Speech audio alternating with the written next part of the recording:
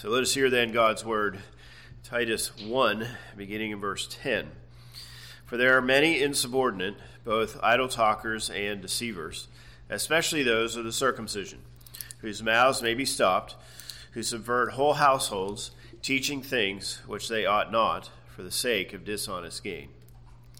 One of them, a prophet of their own, said, Cretans are always liars, evil beasts, lazy gluttons. This testimony is true.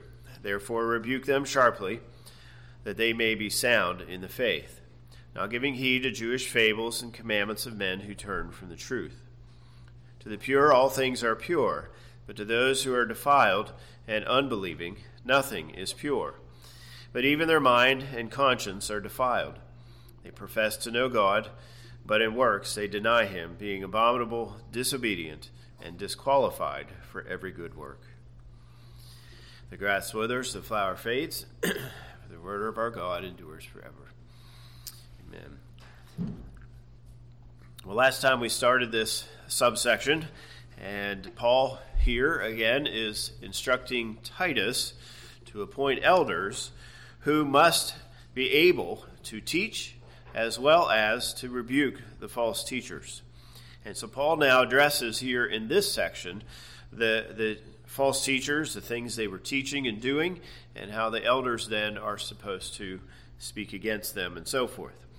And so he begins by saying that the false teachers are against the truth, they're rebellious, they talk, but their talk is worthless. And of course they deceive. Now he says here that especially this is seen among the circumcision, referring to the Jews, which may refer to just unbelieving Jews. It may refer to Jews who did accept Jesus but had missed the centrality of the gospel, and especially how Gentiles are fit into all of this. And so Paul then instructs Titus, who's to instruct the elders, to silence these false teachers, not with force, but with truth. He also says this is a serious problem because families, households are being undermined and even destroyed because of this. These false teachers are not just in error, but they are being selfish. Simply, they are doing things in order to gain a lot of money or temporal blessings. Well, Paul here then now makes clear that it's not just the circumcision that is the problem. He'll return to that in verse 14. But he also indicates that there are those on Crete, and you might say just simply the Cretan culture, that is a problem and how it's affecting the church. And so it's not just, can you say, the wrong teaching, but it's the wrong living that can impact us negatively. So let's look here then at verse 12. He says, One of them, a prophet of their own, said, Cretans are always liars, evil beasts, lazy gluttons. All right, now, there is some debate in regard to who said this, but most people say it was very likely a man called Epimenides. He lived, we believe, in the late 6th century BC into the early 5th century BC. He was from the city of Knossos in Crete. He was known as a poet. He was known as a religious leader, hence the idea of a prophet here. He was known as a philosopher. And there are even some claims that he performed some miracles. Plato, Aristotle, Cicero all refer to him and call him a prophet. And so Paul's words here are very consistent in that way. Paul's quoting a well-known person, you might say. Now, as for Epimenides, and is actually true for much of the ancient literature, there are no full manuscripts of the writings of Epimenides. Most of the ancient literature we have are fragments, so just parts of what they wrote, or other people quoted them, and so you piece things together and so forth. There are very few, so the New and the Old Testament are highly unique when it comes to ancient literature and such. But that's for another time and place to talk about that. But there are a few things that have been found written by this man. But the one thing that has been confirmed is what he says here. Cretans are always liars. And it continues. All right, so Why is this so important? Well, obviously, this man said this because in Crete, it must have been, can you say, an extra problem? Everybody lies. We all lie in one way or another, with our words, with our actions, the things we say, the things we don't say, and so forth. Okay. But the Cretans must have been so prolific in their lying that this statement was made, and actually, there were two words in the Greek language that were created and put in their language based on this. Okay, so the Greek word for Crete is krete. The verb form is kretizo, which means to lie, and the noun is kretismos, which means a lie or a falsehood. So these two Greek words are based on Crete, and this idea that they were, can you say, great liars? So it is likely the case that Paul is addressing, if you will, this everyday behavior. But some people have tried to say that the reason that Paul addresses this and even this statement was made is because the Cretans boasted of being the home of Zeus. They said that Zeus was born on Crete and died on Crete. They had his tomb there. And this, of course, upset everybody who believed that Zeus was a god. And for them to say that Zeus was dead and just a man who became a hero, that didn't go over so well. They also said that most, and maybe all, of the Greek gods came from Crete. And the true Olympus is not in Greece, but in Crete. So, at the very least, what has happened historically is that other people said the Cretans are lying because of this issue. That Zeus, of course, came elsewhere or whatever. But when you look at what Paul says, he quotes this whole quote, and then he goes on to say some things, plus the things that he's already said. It sounds like Paul is emphasizing, if you will, the everyday lying, not just lying because you have a wrong theology and philosophy, but this everyday living of not just being liars, but being evil beasts and being lazy gluttons. And so Paul, I think, is emphasizing here that the Cretans are people you cannot trust. They are dishonest, and unceasingly so.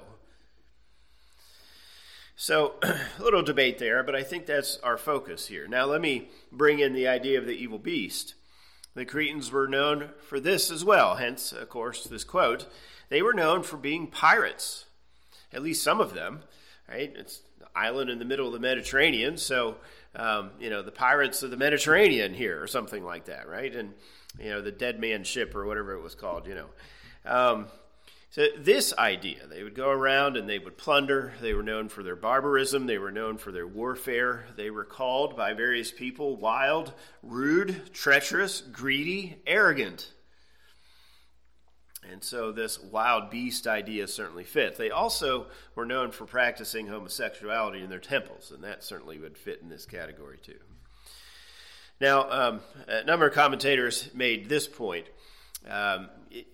We live here in Western PA, so we have wild beasts everywhere. Hey, whether you're talking about a squirrel or a deer or a bear or whatever, but we have wild animals all around us. But on Crete, apparently there were very few, if any. And this would make sense. You're on an island, there's only so much space, and people would kill them for food, and of course they would build their cities and so on. But one commentator then put it this way: there was no need for wild beasts on Crete, because the Cretan inhabitants were sufficient. So, the third thing that Paul mentions here by way of this quotation is that they were lazy gluttons. Now, your translation may have the term idle here, and that's fitting. You might remember from last week in verse 10, the New King James says idle talkers. But that term idle does not mean they were just sitting around and do nothing. They were talking. It's just their words were empty. There was nothing of substance there that was good. Here, it does mean idleness. They were sitting around. They were being lazy. They did not work. And so this is a good way of translating this idea. Now, most likely, what they did is they lived off the piracy and other thievery and stealing and lying and such that they did. Obviously, it was a key trade route, right? We know Paul, on his way to Rome, stopped in Crete just briefly.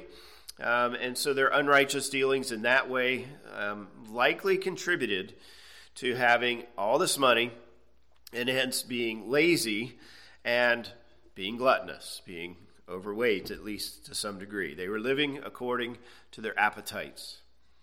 And so here's what Epimenides said about them. And look at verse 13.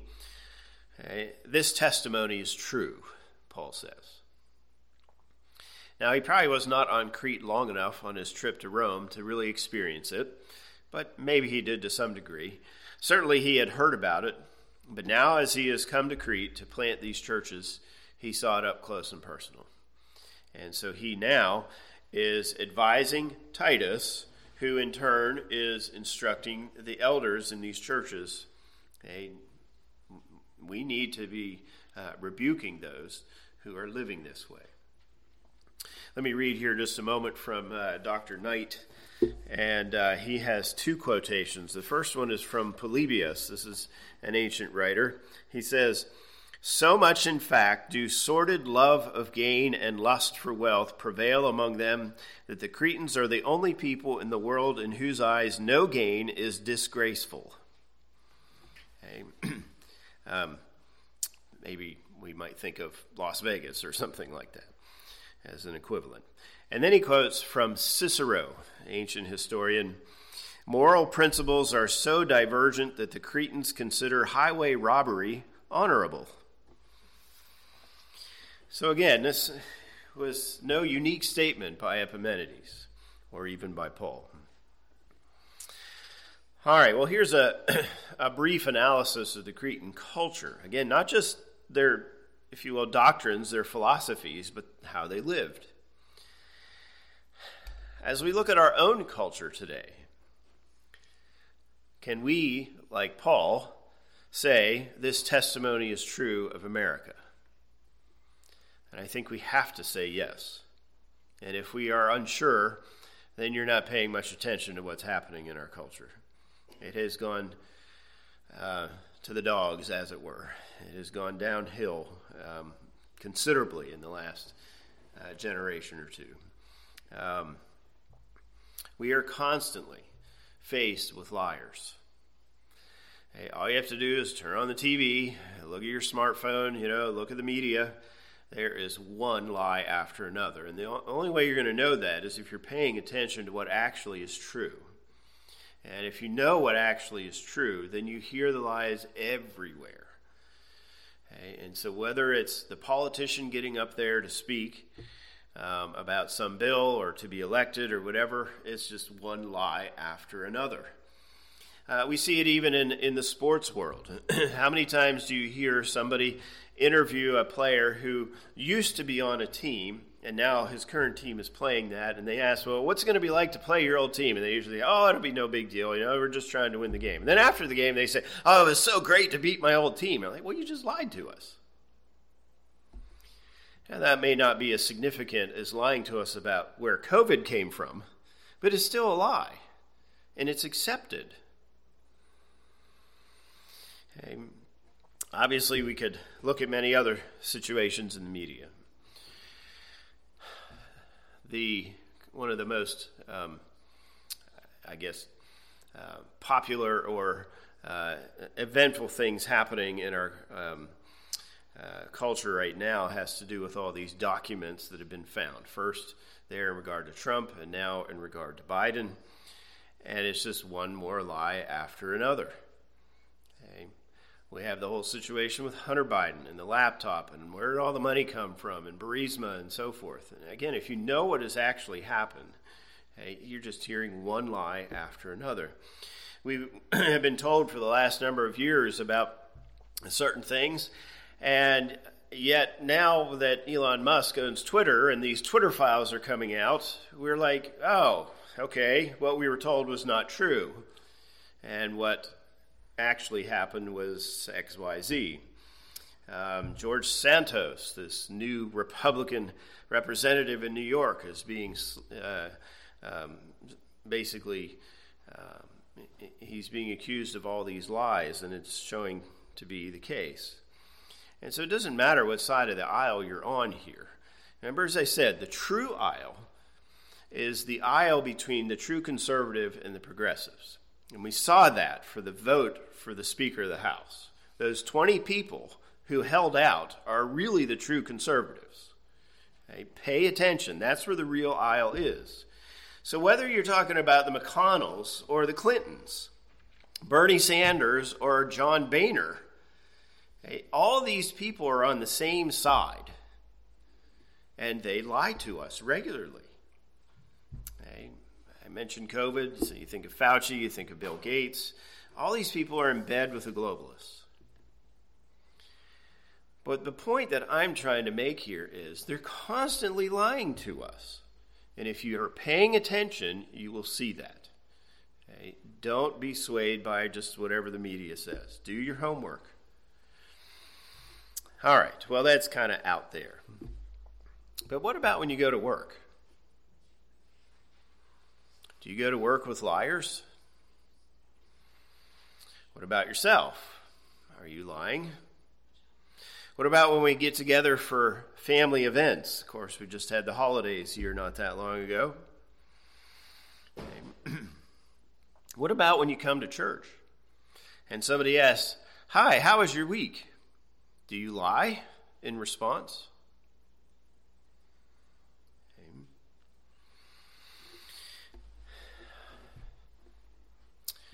Obviously, our schools are doing a lot of lying to our children. They are teaching our children that the Founding Fathers were a bunch of terrible racists, the 1619 Project, the critical theories. Our children are being told by doctors that it's not harmful to have a sex change or to be chemically castrated or to abort children. Doctors have lied to us, CDC and all the pharmacists and such, about the benefits of the COVID vaccine. Okay. On and on and on I could go here. And the question is America like Crete? I think the answer has to be yes. Okay. This is in part why we have so many lawyers. You cannot trust anyone anymore. So much for a handshake. And the deal is done. If we were to pick one of the 10 Commandments as being the one that is broken the most in our culture today, I think the first commandment would have to be top on the list. But I wonder if the 9th commandment is second. There's so much lying that's going on. It's sad. And it isn't just by the powers that be. It is so commonplace. And so what does Paul tell Titus, who then is to tell the elders? The next part of verse 13. Therefore rebuke them sharply, that they may be sound in the faith. Reprove them severely. This word is an intense word, you might say. Do it rigorously. Discipline them. Warn them. This is a big deal. Lying is not something we should become used to. As one non-Christian has said, that I have read and such and referenced even in the past, he made the statement, the most endangered species is the honest man. Will he survive annihilation? If we're going to have a sound and healthy faith, it must be characterized by truth and honesty. And so this is why it is so important to Paul. If we're going to be like our culture, like the Cretan culture, the American culture, and we're going to be lying on a regular basis, then how can we have a sound faith? How can we say we believe it all, even? In a world that denies that there is absolute truth, lying becomes the norm to survive. We live in a culture today that is not about ascertaining truth. It's about storytelling. And the one that has the best story wins. Okay? This is what happened the last election cycle. Hey, what story did we hear about Fetterman? Well, it depends on which side you were on. Well, the best story won. Now, I think there was some fudging with votes, but that's another aspect. And that's lying too, is it not? But storytelling with fudged facts and even made-up facts is so commonplace. Okay, whether it's Russia collusion or COVID or January 6th or whatever it is. Okay. But again, let's return to some more, if you will, of our everyday experience. What do you do when you're reporting about a client to your boss? Are you being honest? What about filling out an application for a job or, something else? What about when you go out in social gatherings? What kind of mask are you wearing? And I don't mean the one that Michelle wore for COVID. Okay? I'm talking about those walls we put up, how we pretend to be a certain kind of person when we're out with others, even here at church. Again, we are living in a culture where the best story wins. It doesn't matter what is true. But we as Christians have got to be different.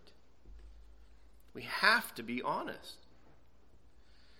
Now, this doesn't mean we come to church and just bare our soul, or we go out to Walmart and just tell anybody anything that's going on in our life. That is not necessarily what I'm advocating for. I don't think that's what Paul means either. But we're not to lie about it either. Okay? Let's speak carefully. Let's speak honestly. Don't pretend that someone is your best friend when you're with them and then slander them when they're not around. Lying is what Satan does. Lying is, if you will, his MO. He is the father of lies, as the scripture says. Deceiving, that is what unbelievers do. And so as elders, we must rebuke sharply those who are dishonest. Even here in our church, over the last 5 to 7 years, we've had to excommunicate someone whose primary sin was lying. We had also to exercise church discipline against someone, and really one of the biggest issues was the fact that this person was lying. It isn't just out there. These are serious sins. But don't forget that everyday fibs and white lies and benevolent untruths are just as sinful and worthy to be called out.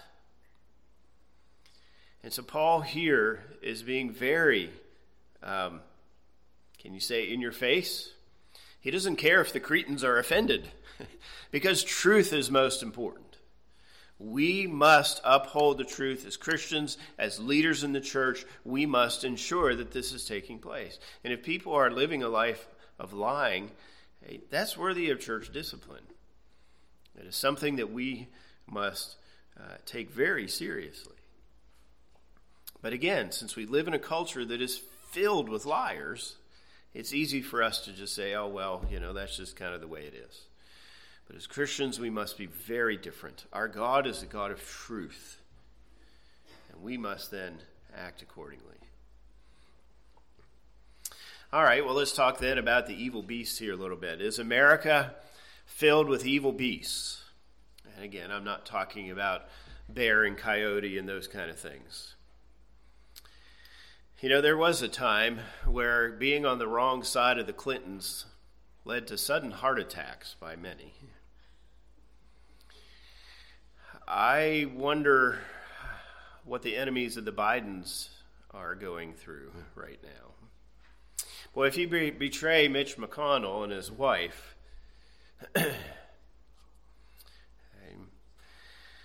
I've mentioned this before. I think Dr. Fauci is one of the worst men who has ever lived because of his lies in regard to COVID. He is a eugenicist, and he is being very successful, and all those who are with him. The media is just an evil beast. Now, we can point out the easy ones. China, Russia, Venezuela, North Korea, Iran. Okay, those are evil beasts. All right. But so too is the alt-left. So too is the alt-right. And many of the alt-left are in positions of power in our country, from the president on down to school board members. Some have smiles. Some are pretty. Some are handsome. Just look at the governor of California. Handsome man, very winsome. But I wouldn't want to be on his bad side. Some are scary, some look evil. The question is not what they look like, but how do they behave? We have evil beasts in our culture. All right, again, that's out there. What about in our everyday lives? Hey, maybe you've heard about some of these stories. Hey, the bullies at school, hey, especially now with the social media and the way people are bullied anymore, it's just horrible. What about the scum that beat up kids for shoes? I've heard of this happening at least 3 or 4 times in New York over the last few months. What about the coyotes who are smuggling people into America, and now, you just need to cross over, no big deal. What about the sex traffickers? You remember when the Colburns were here, their one daughter was working with that issue of trying to rescue young girls. What about the thugs that are pushing people onto the subway tracks? Hey, you see the point. Hey, we have evil beasts all around us. Here on this Sunday, we remember especially the issue of abortion. And we talked a little bit about it this morning in regard to the fundraiser at CLA. I saw an article this week that said that since the Roe v. Wade issue was dealt with here by the Supreme Court, that approximately 2,000 babies in every state have been saved, just on average. But of course, not every state has gotten rid of abortion. But about 100,000 babies have been saved, this report said, since this bill was overturned, or this law, or whatever. Okay. That's good. That's very good. But we still have about 73 million babies being aborted every year because we have eugenicists who are part of Davos and the World Economic Forum and the NIH and the WHO and so on and so forth that are just trying to control the population. They're doing it through abortion, they're doing it through COVID, they're doing it through medicines, they're trying to reduce the population. These are evil beasts, guys. This isn't just a difference of opinion. But again, as we think closer to home, when we are mean to someone, when we shout and insist on our way, we may be less beastly, we may be less evil, but it's still acting like an evil beast. As Christians, we must be fundamentally different. We must not act this way. Okay? As leaders in the church, we must demand that this kind of behavior not happen. We must do whatever we need to do through teaching, through church discipline, to insist that we live a life of integrity. Why? So that we'll be sound in the faith. If we are living a life of lying and evil, then how can we say that God is a God of love and a God of truth and so on and so forth? We must insist on love. We must insist on kindness. Now, the third one that we see here, of course, are the lazy gluttons. Is America filled with lazy gluttons? Seems to be an easy answer to these questions, doesn't it? Now, some of us are overweight because of genetics, some of us because of a medical condition, some of us because of the medicines that we take. As the saying went, it's called COVID-19 because you gained 19 pounds. Hey, well, yeah, that's because of the cytokine storm it creates in some people. But the vaccine also has led to weight gain because of how it sheds proteins. And even though I haven't had it, I've been affected by those who've had. And so I gained some weight. And here just recently, last couple months, I took an enzyme that helped get rid of that protein, and I lost 10 or 15 pounds. Now, the rest of it is because I just enjoy food, as I'm sure all of us did here a few hours ago. For most of us, though, we live in a culture of excess. We live in a culture of plenty, and there's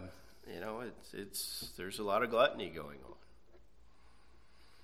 A decade ago, according to some studies that I saw, no state had obesity rates over 35%, but now the national average is 41%, and approximately 73% of all Americans are considered overweight or obese.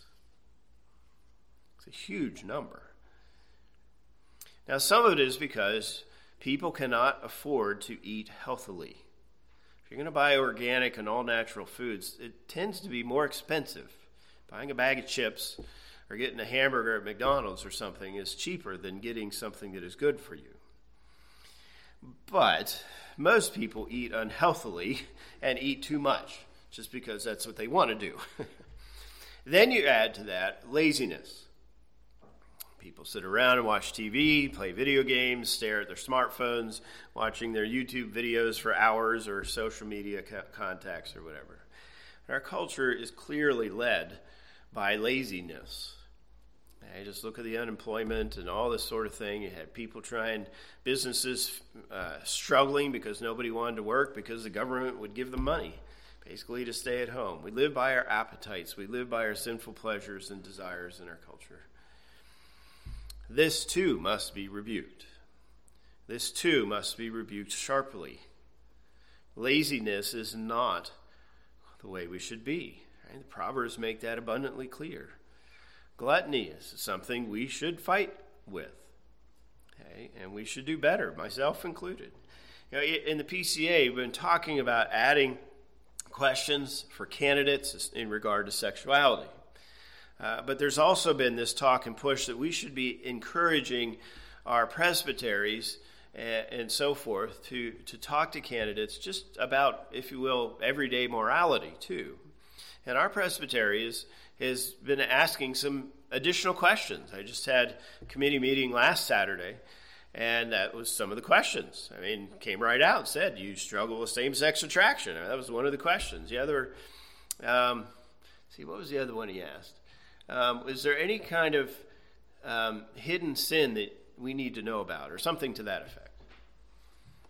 I know we had one candidate at one time who struggles with weight, and we asked him directly, how is this affecting your faith, and so forth. These are important questions. Because, again, as Paul says, right, that they may be sound in the faith. Our living is tied with our doctrine. I've said many times over the years that true doctrine manifests itself in how we live. If we have the right answer, but it's not impacting how we're living, we still don't know the answer yet. Okay. And so lying, evil bullies, laziness, and gluttony lead to unorthodox beliefs and are evidence of unbiblical beliefs. Sound teaching, on the other hand, leads to sound living. It leads to honesty. It leads to love for others. It leads to work. It leads to fitness. Now, this doesn't mean that just because you're in good shape, you're a true believer. But there does tend to be a correlation. Just because you struggle with second helpings doesn't mean you're not a believer. But again, there does have this correlation. And godliness and truth go together. This is Paul's point. And so as leaders in the church, we should model honesty, love, hard work, and discipline. And when there are others in the flock that are not, this is part of our responsibility too. We should do this as parents, obviously, with our children, and so forth. Okay? And so how consistently are we practicing what we're preaching? Another way of summarizing Paul's words here. All right, well, if we were going to bring in verse 14, we'd be here for a while. So we'll leave that, Lord willing, for next week. But here are some of Paul's thoughts in this section. Let's pray together. Our Father, our God, we are thankful that you are truth. You are the way, the truth, and the life. We are thankful, Lord, that you are love. And we are thankful, Lord, that you have brought us to yourself, saved us, given us your Spirit, so that we can then act like you.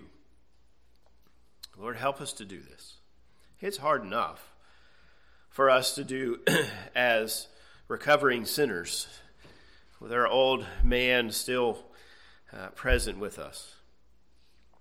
But it's even harder when our culture is encouraging us to these sins. Lord, help us as your people to stand out, to be different, to be holy and righteous, to be honest and loving, and not fall prey to this culture of lying and deceit, of laziness and gluttony and evil. Help us, Lord, as leaders, whether it's leaders here in the church or in our homes or in other places, to uphold righteousness, that this may be, as Paul will say even more clearly in the next chapter, that this may be a good witness to those around us, that they may see that Christ really is Lord and Savior. And so, Lord, we ask for your mercies in this way. We ask for your forgiveness where we fail. And we ask, Lord, that you would work in us, that we might be like you in these ways. And so we pray this then in Jesus' name. Amen.